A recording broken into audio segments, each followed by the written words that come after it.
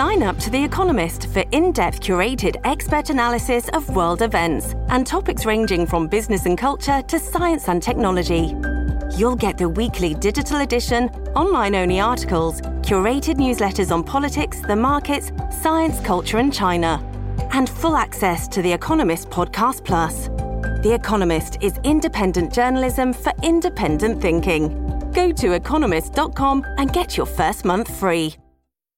At Evernorth Health Services, we believe costs shouldn't get in the way of life-changing care, and we're doing everything in our power to make it possible. Behavioral health solutions that also keep your projections at their best? It's possible.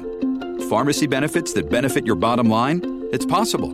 Complex specialty care that cares about your ROI? It's possible. Because we're already doing it. All while saving businesses billions. That's Wonder made possible. Learn more at evernorth.com/wonder. This episode is brought to you by Shopify. Do you have a point of sale system you can trust, or is it a real POS? You need Shopify for retail. From accepting payments to managing inventory, Shopify POS has everything you need to sell in person. Go to shopify.com/system, all lowercase, to take your retail business to the next level today. That's shopify.com/system. Welcome to the New Books Network. I'm Caleb Zakarin, the assistant editor of the New Books Network. Today, I'll be speaking with the co-hosts of the endlessly fascinating Global Politics podcast, Afa Bunga Bunga. Afa Bunga Bunga, aka BungaCast, fuses current events, world history, and political theory in the attempt to make sense of the end of history. The podcast is hosted by Alex Hochuli, George Hoare, and Philip Cunliffe, writers whose work has been featured on the New Books Network in the past. This episode is not a standard NBN episode. Rather than focus on any one particular book, we will instead discuss the BungaCast, academic podcasting, and the shifting grounds of global politics. Alex, George, and Philip, thank you for joining me today on the New Books Network. Thank you. Thanks for having us. So, before jumping into talking about your really wonderful podcast, I, want to say just at the outset to listeners that I've been a listener to their podcast for about 4 or so years. I think it's been going for about 5. And it's just really one of my favorite podcasts. I would just like to know, if you could all tell me a little bit about yourself. Alex, why don't we start with you? Give a little background on our readers of who you are. Sure. So I work as a freelance political analyst and writer. I'm based in São Paulo, Brazil, where I was born, but I was raised in Europe and spent most of my adult life in the UK, actually, where I met George and Phil a long time ago now, over a decade ago, maybe approaching 15 years. And it's been some of the most difficult and trying 15 years, but despite that, they're still good guys. So that's me. What about you, George? Yeah, so I'm based in London. I stayed here, although Alex, went over to Sao Paulo. And independent researcher, I think, is the way I'd probably describe myself. And written previously on Antonio Gramsci, the Italian Marxist philosopher. So that's a bit of my academic background. Studied in the UK and did a doctorate in political theory. So that's a bit of my background. And so this is Phil, and I'm an academic. At the moment, I'm at UCL, University College London, though I live outside of London.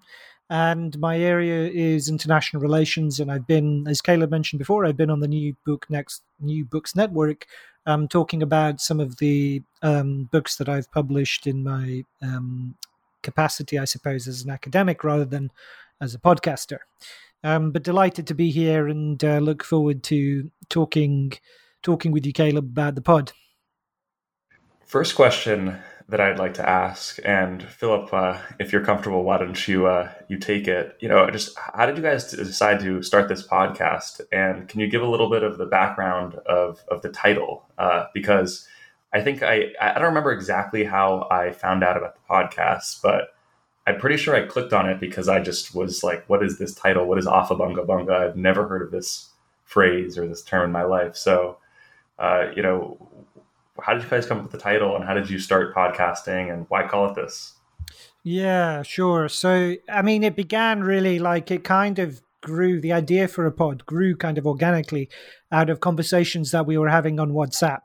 So just as kind of a group and, kind of pissing and moaning and bitching about world politics and what have you, and amusing ourselves, I suppose, if nobody else, we thought that we might wish to inflict our amusements on the wider world, and that the wider world perhaps deserved the benefit of hearing what was contained in the WhatsApp group.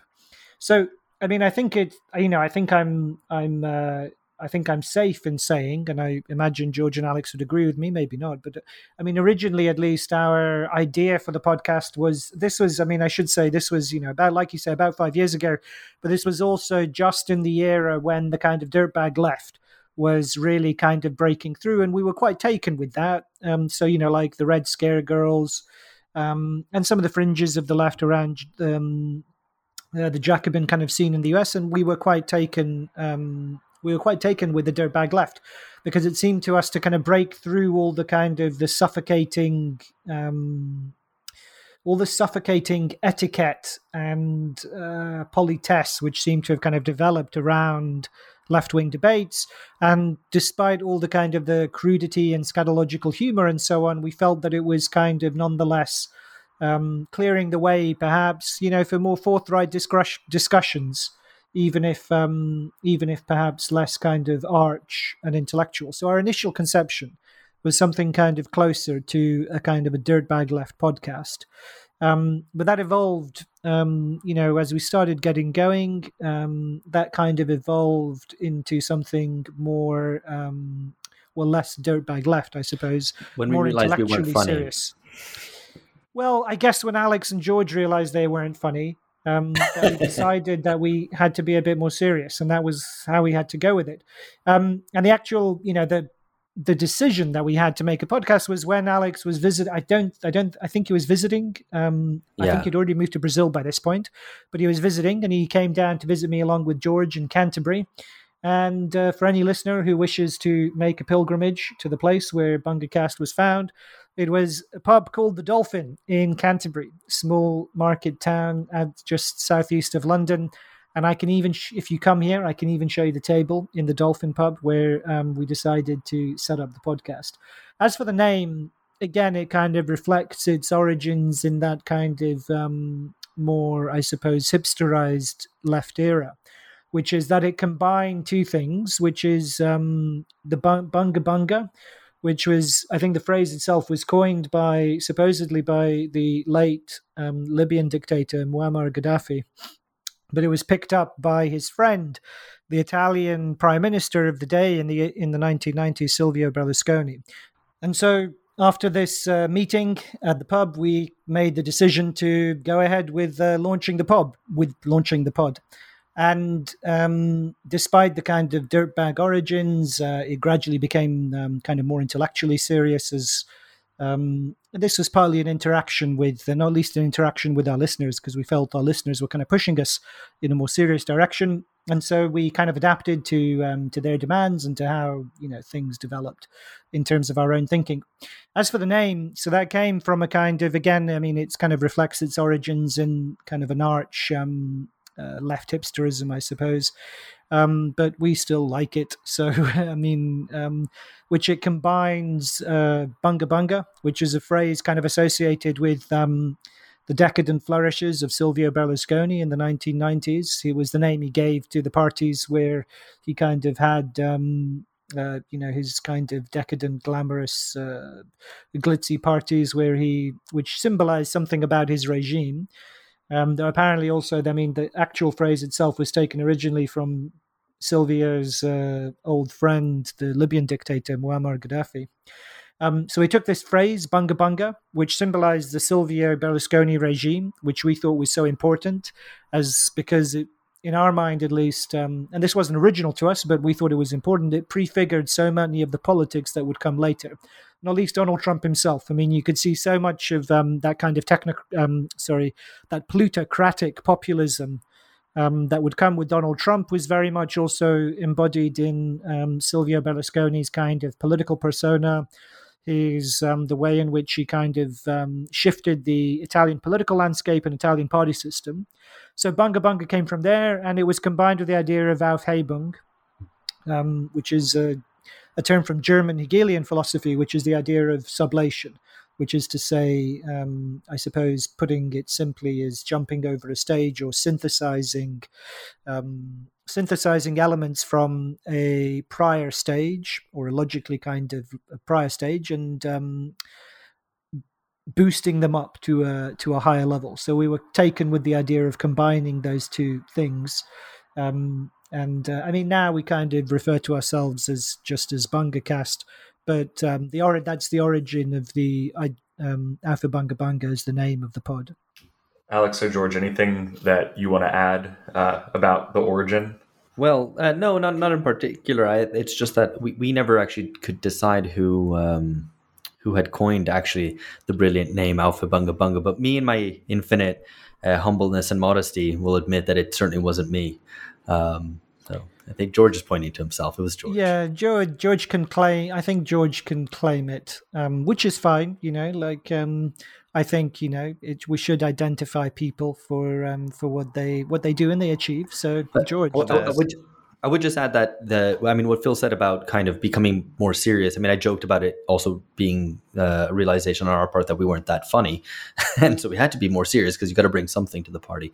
But in more seriousness, it was also the fact, I think, of engaging immediately with the context of 2017, right? So post-Trump, post-Brexit, and that we started off already from the early days, from I think the first podcast, and certainly by the time we did a bit of a relaunch, like a few episodes down the road, as the end of history. So like we had that kind of notion already pretty early on, and it was a reflection of the fact of the things like a kind of electoral breakthrough for a populist like Trump in that case didn't seem like merely a sort of one-off or a bit of a random event or the early days of something like maybe some earlier populist moments that you had in Europe in the early 2010s, but this felt very real and somehow marking a break in contemporary history. And so for that reason also, there was a need for we never want to be academically serious, to put it in those terms. We've always try to set ourselves the task and the ambition of being politically serious. And so that was, I think, the thing that drove us intellectually serious, but I mean, not kind of caught up in debates that are purely academic or limited by academic concerns. And I'd also say, I mean, in addition to that, there was a populist breakthrough in, the center of the world system in the US. It was also very much the fact that George and I were being in the midst of the Brexit process after the Brexit referendum in 2016, because the intensity and bitterness of that was out of all, it was completely different to every single general election that, certainly that I could remember, or any kind of previous political episode in my adult life.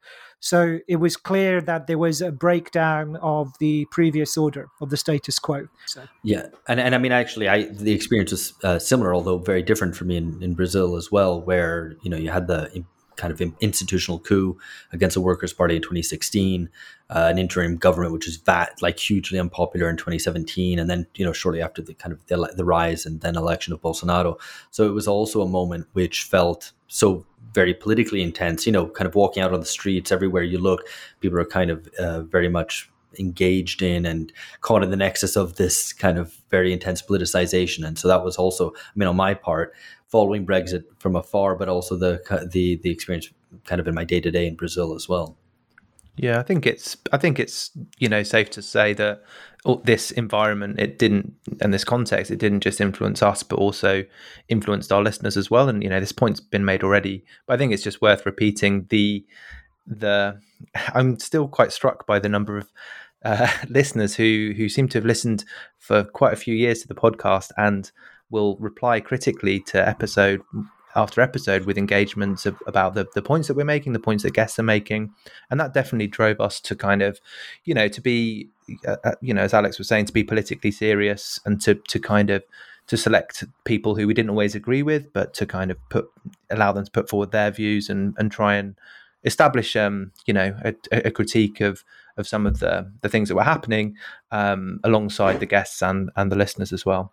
And there's, and there's no need to labor the point, but I would also add, I think it's important also we don't agree amongst ourselves. Obviously we share some kind of share some important foundations which are, fundamental and are the basis of being able to have a productive discussion. You obviously have to share some kind of common background, assumption, and what have you. But we also disagree amongst ourselves. And so we felt it would be useful to clarify, in terms of clarifying our own thinking collectively and individually, to have those conversations by way of having guests, having those conversations with guests as well as interaction with our listeners. I'm curious about how having a podcast and that sort of immediate response that you get from listeners, how that differs from writing, how the podcast also maybe informs your writing process. What was writing for the three of you like before this podcast, and what has that sort of experience been of just doing something that's a little looser, a little more fast paced than just writing magazine articles, maybe, or so books? If I could give it a first cut, it's a really interesting question, and I've never thought about it, but just as you were saying it occurred to me that I think what is the difference with the advantage of the pod is I think that people feel that it's more intimate, kind of listening to people's voices in your head, and so it's to do with the medium, I think. Because with email and I have an institutional email address. Anyone who reads anything that I write can very easily get in touch with me to kind of take issue with what I say. So it's not as if we're any of us are kind of particularly remote or inaccessible to people if they want to get in touch. But nonetheless, on the whole, our listeners engage with us much more, at least with me, much more than with people who I don't know, responding to my writings. And I think that's to do with the medium. It's a more intimate medium. The conversational character of the medium makes it, I think, more kind of productive. And maybe its informal character as well. It doesn't require the structure of an essay or a kind of an academic article or some kind of feuilleton or something like that, So I think that it's a lot to do with the medium. That would be my take anyway. Yeah, on my part, I actually had pretty much stopped writing up until kind of 2016, which is when I moved to Brazil. And it was very much the absolute kind of, boiling point that Brazil was reaching in the early days of 2016 that led me to kind of back to writing about politics, back to thinking a little bit more critically about politics after I was working in marketing at the time and had finished my kind of master's thesis already some years before. So for me, podcasting was actually a re-entry into writing rather than vice versa. But it certainly has been and was very incredibly productive in terms of being creating a routine effectively of sitting down every week and discussing politics in a very serious manner, and also, as Phil mentioned, with people with whom you share some basic principles and orientation to not just how to see the world, but what things are important in the world, and that allowed and provided a basis for just that process of being constantly thinking. So writing becomes a kind of a second nature rather than an exercise in which you have to, twist your arm into it. I can't believe you've just described your writing as second nature, Alex. Well, you're thinking, you're just putting what's in your head on paper rather than, having to squeeze it out, as it were. Yeah, I think one thing it's particularly good for in the writing process, podcasting that is basically coming up with ideas, because you're very often, you haven't really, you've done all the research for a given episode, or you've read the book of the guest, and then you're kind of discussing it. And particularly, we often will have discussion, just the three of us, after we've interviewed a guest, often on a book that they've done, and just that process, I guess, of putting forward your perspective in I was going to say in dialogue, in trialogue, if that's not too pretentious way to put it, with the two other co-hosts. it might be. But things like that, trialogue, the idea of trialogue just kind of comes because you're talking things through, and you haven't, when you're writing, it can be quite a structured process. But I definitely find talking things through, and it's a way to catalyze and make decisions about, the different things that are occurring. And it's very often the notes that I will make when we're recording, and those are the things that will then go and feed into writing more than the preparatory notes. You guys mentioned earlier that after about 16 or 17 episodes, you did a relaunch and a sort of a refashioning into this idea of the end of podcast, about the end of history. Can you guys talk a little about the concept of end of history? I'm sure many of our listeners will be familiar with it. And then this kind of idea of the end of history, which I think is something that I remember a few years ago, everyone was talking, Francis Fukuyama was many people's favorite punching bag. I feel like, he's now kind of, I don't want to say coming back into the fold a little bit in a way, no, because his idea was so impactful. But what does the end of history mean? And what does it mean to think about history as something that at one point ended, but then is coming back? I mean, I guess in the most immediate and tangible sense, it was the, growing up as we all did in the end of history. It meant being faced with a world in which politics was a pretty distant affair. And if you were into politics and had some sort of stake in politics, it meant that you were part of effectively of a very distinct and small cast of people who were, had connections to politics. You finish university, you work in a think tank, or you volunteer as an assistant to an MP or to a congressman, and so forth. Or you're in the media, and which is also in itself had become very much a rarefied sphere.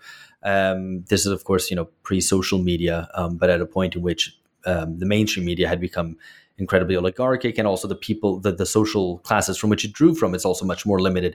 So that was the end of history, in a sense that politics is very distant. And I don't want to, and I think politics, I would understand, I think we would all understand the term in a much more all-embracing fashion than merely questions of public administration or the state, but it's kind of the ways in which we collectively try to determine our future and what society looks like.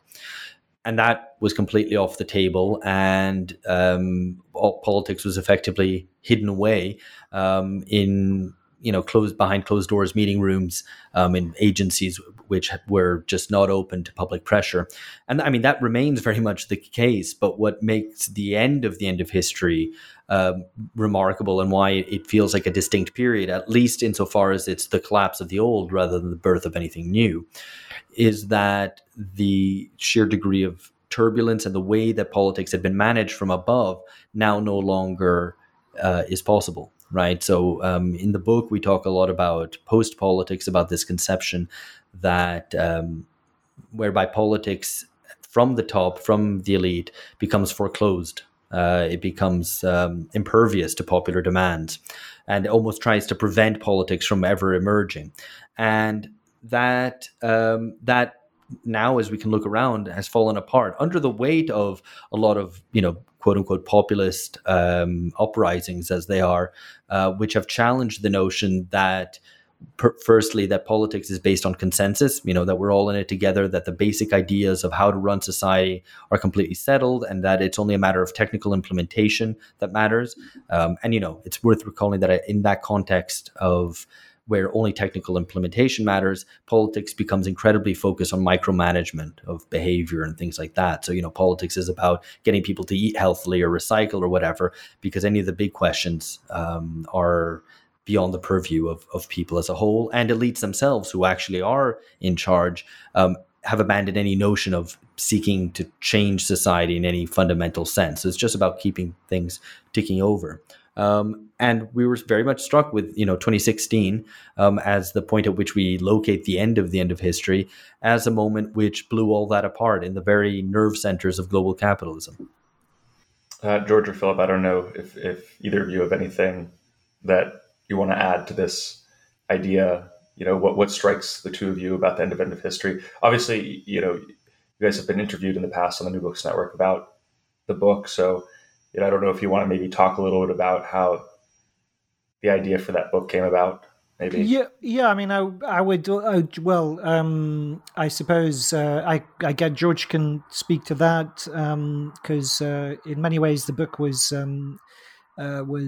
his kind of brainchild. I just wanted to add to what Alex said, which is the point about history and the way in which it was the relationship between politics and history. So, I mean, in talking about the end of history, we meant the end of the post-Cold War period, which had been characterized as the end of history. And therefore, the end of history meant the end of that period. But again, it reflected our interest in and our intellectual kind of educational background and outlook in Hegelian Marxism and the way in which it understood history as the classical Hegelian idea that history is about the consciousness or the achievement of the consciousness of freedom, and that this is embodied in kind of ideological struggles. And so the end of history was that period had come to the end with the establishment of the technocratic consensus described by Alex, and how that liberal centrist technocratic consensus kind of fragmented and crumbled under the blows of phenomena. I mean, the 2008 crisis, but politically speaking, Brexit and Trump, I think, were the twin kind of battering rams, I guess, against those liberal centrist structures. So the end of history was the end of that 30-year period, roughly speaking, between the end of the Cold War and 2016. It was the end of that, and though there was nothing new, perhaps there was certainly that we saw something receding into the past.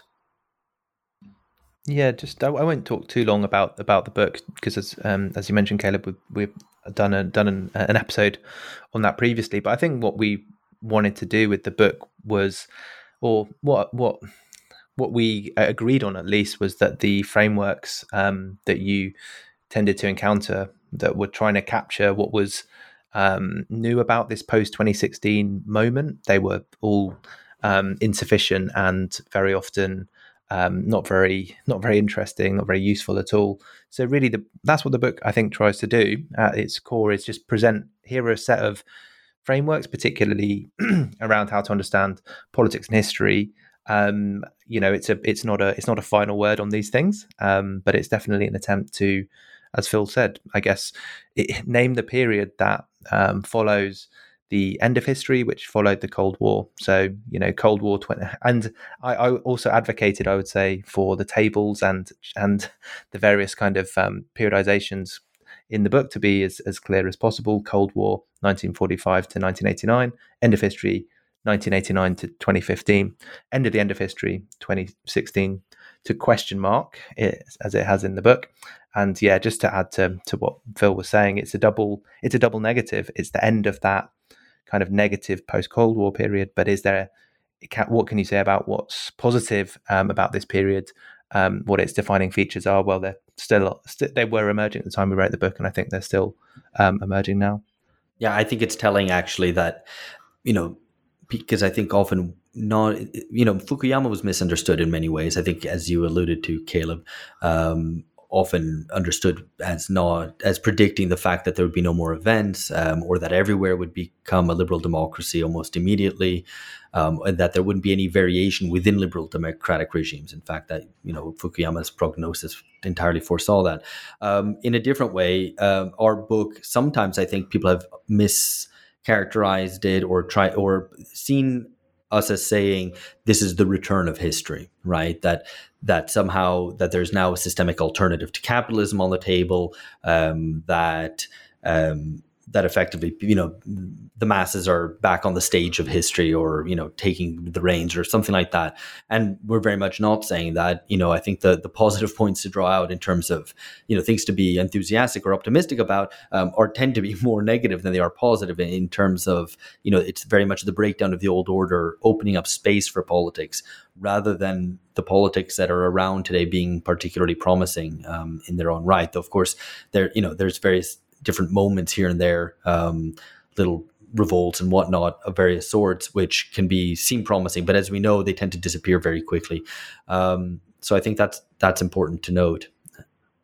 Yeah, I think that, with politics in the past few years, there's so many different interpretations that I've read and that I've heard from different people, whether or not, I feel like there's a decent amount of consensus that whatever was the neoliberal order has ended. Whether or not the end of neoliberalism also means the end of liberalism and the turn to other things is a question. So I guess that's sort of my question. And whoever would like can take this. That do you see that the end of history as meaning that we're just moving on from neoliberalism to something new, or is liberalism facing legitimate challenges, and will other maybe some forms of a liberal capitalism or democratic socialism or other challengers, do you see these as viable? Obviously, without necessarily asking you to predict the future. Yeah, I'm not sure that the three of us all completely agree on this. I think we've discussed it on quite a few episodes, and I think, it's not the most interesting answer to the question of whether neoliberalism is over to say that it depends what you mean by neoliberalism, but there is certainly something that you can interestingly do to kind of work out what are the different economic or political aspects of that system. How have they been in crisis for a long time? How have they been dismissed or rejected? And maybe this process gives you some question or some pointers as to what follows or what's likely to come next. It's obviously a perennial concern of the podcast. What are the current trends leading to, both in Western Europe, America, and more widely? I think to kind of be quite crude about it, because we have, and I'll obviously let my co-hosts disagree. I think there is a basic continuity, at least in the member states of the European Union. This can be seen most clearly, that all of the changes in political economy that we're undoubtedly witnessing at this point in time don't change the fundamental fact that economic decisions still are encased from political contestation. And this arguably is one of the kind of defining features of neoliberalism. And to that extent, there is a process of continuity as well as one of change. And I would probably emphasize that in my response to what is, a very difficult but important question that you posed. Yeah, I don't think, I wouldn't define neoliberalism so broadly as to be simply the encasement, or the encasement of politics from economy and vice versa, because firstly, I think that's a tendency of capitalism as a whole, the separation of economic and political power, and also, and kind of more importantly, in relation to today, I think it's plausible, and it's very easy to imagine a post-neoliberal regime. And it's telling that we use kind of such clunky terms as post-neoliberal, because there's, there's nothing positive there, and there's no name for it. But we can imagine a post-neoliberal regime in which the economy also remains somehow protected, or is not subject to mass intervention, right? In a very democratic sense, but is nonetheless no longer neoliberal, because it abandons all the key features, or many of the key features that have characterized the neoliberal period: the lowering of trade barriers, deregulation, the independent setting of interest rates, independent central banks, what have you. So the talk today about setting price caps, for example, would have been a complete no. And I think, ultimately, wherever you stand on whether neoliberalism is over, is ending, to what degree it's ending, or whether it's at an intellectual or a political or economic level, or social one, I think we can. I think what's clear is that the breakdown is very much there. that it's being undermined, but that there's no real agent that has been able to overturn it at the moment. And I think so that's why it's this weird period of stasis, and that it's such a hybrid situation that if you were to ask anyone looking at today from the perspective of the 1980s, if such a thing were possible, they would not recognize the political economy of advanced nations today as neoliberal, according to the terms that they knew it in the 80s or early 90s. So I think that, it's undoubted that there's been a significant amount of change. The follow-on question about liberalism I think is a really interesting one, and in some ways is a more difficult one because liberalism is just such a more fundamental ideological conception than its specific neoliberal iteration. I'm sure Phil has plenty to say on this. I just wanted to, would just say that liberalism has been very much undermined from within. So basic liberal values, which in theory are shared across the liberal part of the spectrum, whether it's right liberals or left liberals, have been largely cast aside. And that's, if you think of various forms of individual liberties, freedom of expression, freedom of association, are all not just being contested from outside, but very much undermined from within. And that's been an ongoing process over the past 40 years, particularly. But I mean, one could argue, even ever since 1913. A question that I want to ask, like you just used the example of what's going on in the UK. I'm based in the United States. Alex, you're based in Brazil. And so something that I really appreciate about BungaCast is the fact that you spend so much time focusing on politics, political issues in different countries. And I'm wondering if you guys can just give a little bit of some perspective on the importance of doing this kind of comparative politics, comparing different political events and using that as a way to inform how we might be thinking about these sort of bigger political and philosophical transformations that are ongoing. This episode is brought to you by Shopify. Do you have a point of sale system you can trust, or is it a real POS? You need Shopify for retail. From accepting payments to managing inventory, Shopify POS has everything you need to sell in person. Go to shopify.com/system, all lowercase, to take your retail business to the next level today. That's shopify.com/system. This episode is brought to you by La Quinta by Wyndham. Your work can take you all over the place, like Texas. You've never been, but it's going to be great because you're staying at La Quinta by Wyndham. Their free Bright Side breakfast will give you energy for the day ahead. And after, you can unwind using their free high-speed Wi-Fi. Tonight, La Quinta. Tomorrow, you shine. Book your stay today at lq.com. So the basic inspiration for the basic thesis with which we started the pod, and one of the inspirations for it was the idea that the end of history regime was crumbling. And that was the post-Cold War regime that Francis Fukuyama had outlined. And we felt that kind of era of liberal technocracy was coming to an end.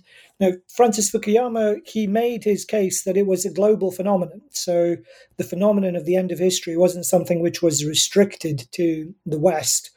And so by the same token that we expected, if we were right, we expected to see similar kinds of trends and phenomena in different contexts throughout the world.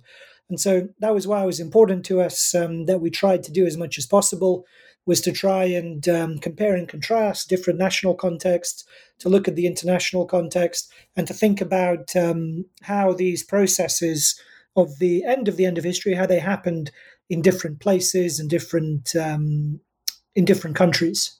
So that was one of the main motivations for the comparative aspect of the pod.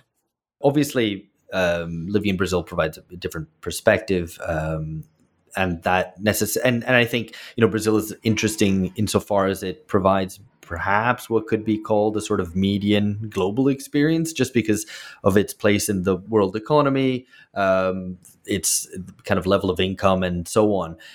And I think perhaps most importantly, I think the way that things look from the most advanced countries gives a misleading picture about the world. And that's not to say that what happens there isn't important. In fact, it is more important just because of the way that what happens in countries like the US or Britain or France and increasingly China, obviously, and Japan, set the tone for a lot of the rest of the world simply by their power and their advanced nature. But at the same time, to get a picture of how capitalism works, it's in the periphery or the semi-periphery in countries like Brazil and Nigeria or Indonesia, Turkey, and so on, where you get a kind of sometimes a picture of one, a still existing desire for modernization, which has now been which is kind of not very much discussed, I think, in the most advanced countries, and a kind of sense of, I guess, the capitalism as a kind of developmental process. Whereas if you're at the forefront of that, if you're in the kind of early developing countries, that's something which has kind of been long forgotten because it's ancient history.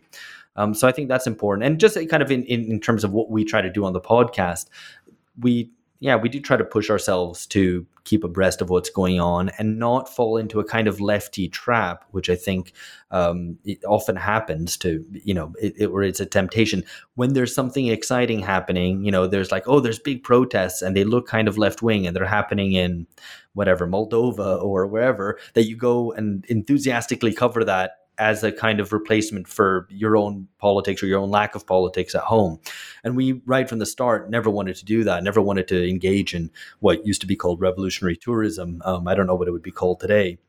But to go and do an episode on Nigeria, for example, when actually it doesn't seem on face value that exciting, or at any rate isn't something where there's an obvious side to get behind, because I think that ends up kind of clouding too much of one's picture, So, we've done episodes, to take the example again. I mean, this was already a long time ago. I can find fresher examples. But anyway, to stick with Nigeria, we talked a lot about anti-corruption politics as a form of anti-politics, the way that people's anger, disgruntlement, frustration with the intractability of politics, the inability to guarantee higher living standards attaches on to corruption, to political corruption in kind of post-ideological times. Because we lack the language to really express and give a vision to our frustration, our angers and our hopes, it gets very much targeted at the political class as corrupt, which we have to get rid of, but without any idea of what to replace it. And so Nigeria, to continue the example, provided an interesting case to look at that, because the kind of election there, I remember when we discussed it back in 2019, if I recall correctly, was very much on that pivot, right? And I think constantly trying to go and look beyond without being drawn into this kind of attractive little, like, hey, there's some cool lefty thing happening there, let's get behind that, I guess keeps us a little bit more level and grounded. George or Alex, George or Philip, either of you want to comment on that? No, just really briefly to add, I think learning about some of these places that I was kind of embarrassingly ill-informed about through some extremely knowledgeable, interesting, and engaging guests. I think it's actually been one of the best bits of doing the podcast is, would I have picked up a book on Indonesian history at some point? Yes, probably. But the fact we're going to be recording on this, that gives a spur to kind of, to read it and, to then discuss it. I think it's a great, everyone should have a podcast and read about all these different nations of the world and their political histories. Mentioning, you briefly mentioned learnings from the guests. I wanted to ask you all, at the risk of maybe picking favorites, if there were any particular guests that you had on where you were very, sort of blown away by maybe what they had to say. And then even beyond that, who are the other podcasters out there or other writers that you feel are just doing a great job of capturing political issues today? And it doesn't need to be necessarily directly related to the things you talk about on your podcast, but just, what do you guys like reading? Phil, do you want to go ahead with this, or should I? Otherwise, I'll go. Oh, George, you want to go? You go.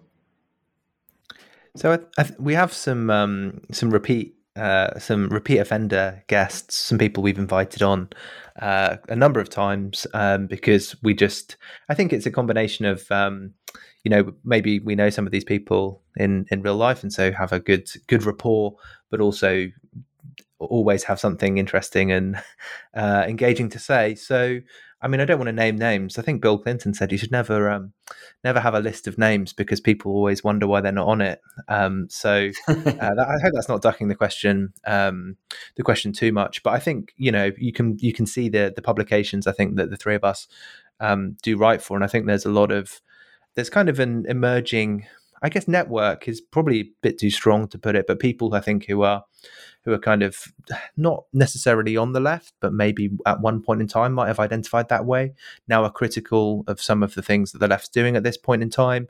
And so that kind of critical energy towards some of those traditions, I think, is an interesting place to start from in writing. And also those people tend to go to the sorts of conferences that we go to, and great place to meet them and invite them on the podcast.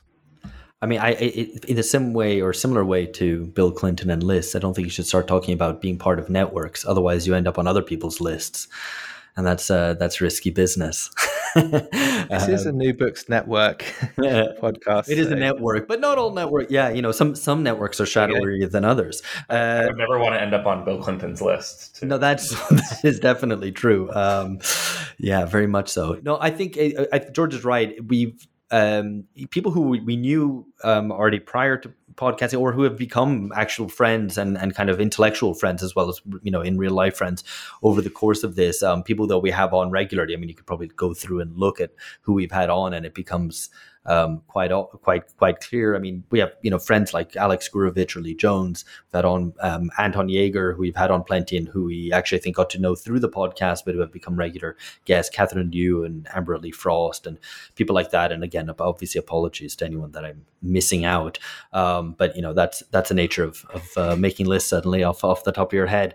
But also people who we didn't know, and who see that they have a new book out, and suddenly it's like, wow, this is really impressive, and it changes and influences our thinking on it. I'm just going to take one example because it's the most recent one. I was asked to review a book by Fritz Bartel recently for the American Affairs, and then obviously having done a close reading of the book, had to have him on the podcast, and that was a great experience. To be able to kind of discuss what I had then reviewed and written, and have that sort of dialogue there. And over the course of 5 years, it's been genuinely great and enlivening, and has changed my life at least intellectually for the better. Being able to have these exchanges with people and have these contacts with thinkers who are really doing interesting things, providing new perspective on the contemporary reality, or perhaps the past, or even the future, and to be able to draw upon those, and to then also continue discussions as well. And I think that's what's really nice. You have someone on, you read their book, you discuss things with them, you have you kind of on the same page. They like you, you like them suddenly, and this sounds like the beginning of a kind of NAF Hollywood kind of romance. That's not where I'm trying to go with this. But the idea is that you can call them up again, and then take that conversation further, and try to, seal the deal. No, that's not what I'm trying to say. That's not. But there's definitely a kind of intellectual ferment. I should give a mention as well, actually, to the series that we've done, where we've drawn on a much wider range of guests, in a single episode or over a series of episodes, and tried to. So, I mean, something which people always tell us that they were, huge fans of, and it was. It's always very nice to hear. It kind of caught us by surprise. But that was a series which we did on the Californian ideology. George and I went out to California, invited by the University of College Irvine and Catherine Yu there, to record some seminars with her students.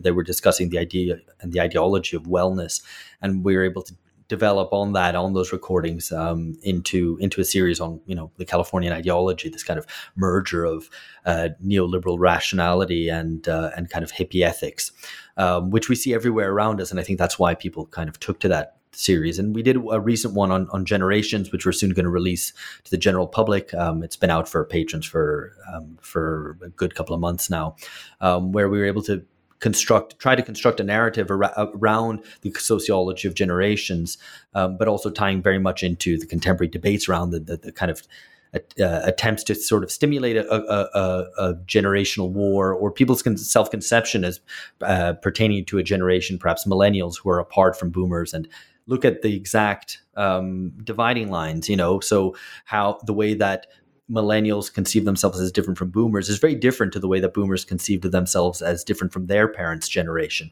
So today, economic and distributional questions are much more central. Everybody knows these questions around housing and education, which is very different to how the boomers reacted to their parents, which was much more on the pivot or the axis of values. And anyway, so being able to explore that in much longer form and being able to actually bring writing into podcasting, which is kind of different, right? To write out a script, to write out a narrative and fill in the blanks with contributions from guests is a pretty different experience. And none of us come from a background of broadcasting or production, but kind of learning on the go and trying to put that together has been a very productive experience for us, and hopefully for listeners as well, to present these ideas in a different format.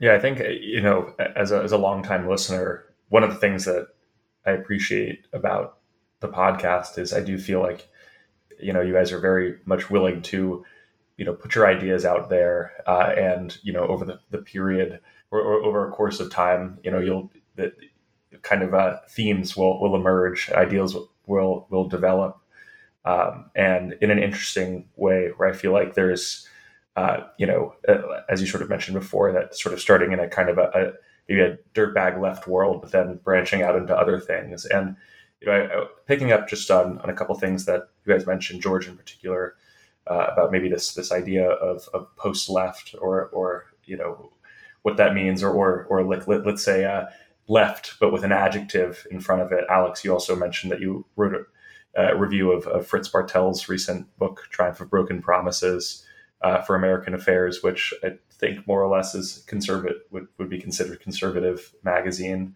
conservative journal. I'm just wondering, how do you guys sort of see working in different areas where maybe not necessarily just in one ideological framework, but trying to pick on different intellectual strands, maybe a little bit on the right, on the left mostly, but in different areas too? I think sorry, we do that quite a lot because three people being interviewed is quite tricky. Yeah, it's okay. Yeah, I have what I hope is a good answer to this, but we will see if that is the case. I mean, I think it's definitely very useful and important for the podcast that the three of us were friends before doing the podcast and weren't drawn together by a specific kind of political project, because any political project that kind of started in sort of 2017, I think it's, a lot of those projects kind of ended in varying degrees of flames more or less quickly. And so I think that the fact that we don't feel like we have to agree on anything, I think is on everything. Sorry, a bit of a Freudian slip there. We don't have to agree on absolutely everything. Means that we can also bring in guests who we don't agree with. And I think some of the most interesting episodes for me have been ones where I haven't agreed with the guest and have had to kind of try and not trip them up, but like have a what's hopefully an honest intellectual discussion.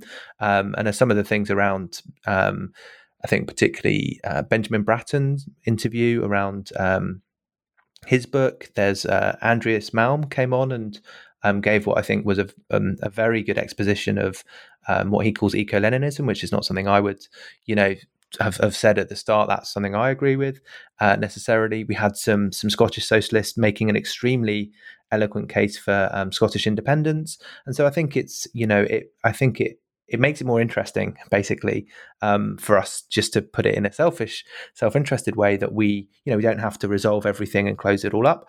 We don't have to kind of, we can just kind of be hanging out to a certain extent sometimes and thinking things through without feeling like, right, we need to finish every episode all on the same page or we're not going to be able to talk to each other again. And obviously the guests throw in some things which, might be from, we've had Julius, who's the editor of American Affairs on, for example, you alluded to that publication, Caleb, and, I think some people would criticize us for that, but I think we're kind of interested in developing our ideas. And as long as we keep to that project, it means we can bring in things which other podcasts might be a bit kind of reluctant to kind of explore some of those ideas. Yeah, so we always tried to be as open-minded as possible with respect to some of these developments, but also I think again it was it was, I think, the fact that there is such intellectual ferment on the right in particular. I think in some ways, I think the left is more stale and repetitive in terms of the tropes that it keeps on recapitulating. But as part of that scrambling of the inherited political positions from the end of history and the breakdown of the conventional kind of party political alignments, the conventional intellectual orthodoxies, all of those things, that it seemed to me, and I'm sure also to Alex and to George, it seemed that it was incumbent on us to be ecumenical and to be willing to have conversations with people who were at least serious about their ideas, who attempted to be rigorous and who attempted to try and capture what was going on in an honest way. And so that was also why we were so keen to engage with different intellectual currents that went beyond the so-called, or traditional left. Maybe this is an unfair remark, but just going based off of the accents. But I feel to a certain extent like your podcast reminds me a little bit of like an Adam Curtis documentary. Just that sort of, century of the self, that kind of examining politics in this way where, I don't really know what politically Adam Curtis is. He's probably leftist. I've heard him describe himself also as a conservative, but I'm sure he's just, playing around with words there when he says something like that. Yeah, the question of Adam Curtis's politics is always an interesting one. And I'm pretty sure I've heard him describe himself as being libertarian adjacent or libertarian sympathizing as well, as being on the left. So, that's an interesting question. And I think, I think it's flattering to us, I guess, to be compared to Adam Curtis, specifically the way in which he's able to trace the logic of certain kinds of ideas and the inadvertent consequences of certain sets of belief systems and political outlooks that end up producing things, against their own intention. And remember, one of his one of the points he makes was always about how the kind of the libertarian left, or or with that kind of anarchic energy, and that original vision for the internet, that original kind of left libertarian vision for the internet, became the powerhouse of the new kind of techno giants of Silicon Valley. And so the point being that what started on the left became a kind of a quintessentially capitalist project of massive corporate power and control. So, if that's a signature of Adam Curtis, then I hope that at least is something that we also capture in the discussions that we have with guests and amongst ourselves about how certain kinds of ideas and certain kinds of policies and politics have consequences that go beyond where they begin on the political spectrum and beyond the intention of their founders and originators. Yeah. And hopefully there'll be an Alpha Bunga Bunga documentary series produced in the future. That would be interesting. Well, we would love to do that. Yeah, not about us. That would be terrible and uninteresting. Right. Right. Well, no, but something I think that the political approach and discussion that you guys take, I just think our listeners would find it very interesting, because I think it's a good model for how I at least think. More of the let's say. Hardline sort of dirtbag left podcasts. Really, I just can't listen to them morbidly, because they were, I don't know, something about them just isn't that interesting to me as I used to find them. Though I think your show has evolved in a very nice way. Well, Alex, George, and Philip, thank you so much for being guests on the New Books Network. It was great talking to you all, and I'm sure our listeners will found what you said very interesting. Do you guys want to give a little bit? I know where can listeners find you? What's sort of the best place if they want to either just subscribe or get in touch or interested in the show? Yeah, so we're at BungaCast pretty much everywhere. If you want to email us, you can email us at info@bungacast.com. And of course, we're on Twitter, Facebook, Instagram. Not TikTok, though. You won't find us there. Not yet, anyway. Of course, if you just search BungaCast anywhere where you get your podcast, you'll find us there, whether it's on iTunes or Spotify or whatever. And also subscribe to us on YouTube. There's little video content on there, but we occasionally do some video, so that's where you can find us. And half of our content is for patrons only at patreon.com/BungaCast. We kind of put out 2 original episodes a month, so it's not just kind of scraps that we feed the patrons, but it's kind of its own programming in its own right, where we do some kind of deeper analysis of contemporary affairs, as well as have really lively and engaging discussions with our listeners, responding to comments, responding to their engagements with ours, and often, you know, them kind of kicking our asses and us having to defend ourselves, which is good, keeps us on our toes, and so that's what it's all about. So yeah, it's at BungaCast everywhere if you want to search for us. And obviously, you know, if people haven't read our book yet, The End of History, it's still pretty relevant. And looks like it'll continue to be at least for a couple of years. So yeah, that's something maybe to check out if you're interested. Oh, and I should also mention too that BungaCast also has a theme song. It's a nice little tune. Before the interview, it was mentioned that the composer has an album coming out. If you guys want to plug that. Yeah, I'll plug this. It's my mate Johnny Mundy, Mundey, and yeah, so his band Kone, Kone, have an album coming out, and yeah, give the theme tune a listen. I mean, I have to say, it replaced one that Alex had done, which actually was already very good quality. So I think hopefully listeners are spoiled by the musical standards of the of the podcast. But yeah, go and check Johnny's band out. Got to put that plug in there. Well, thank you guys so much. Have a great evening. I guess afternoon for you, Alex. Yeah, cheers. Thanks, Caleb. This has been great. Yeah, thanks. Cool.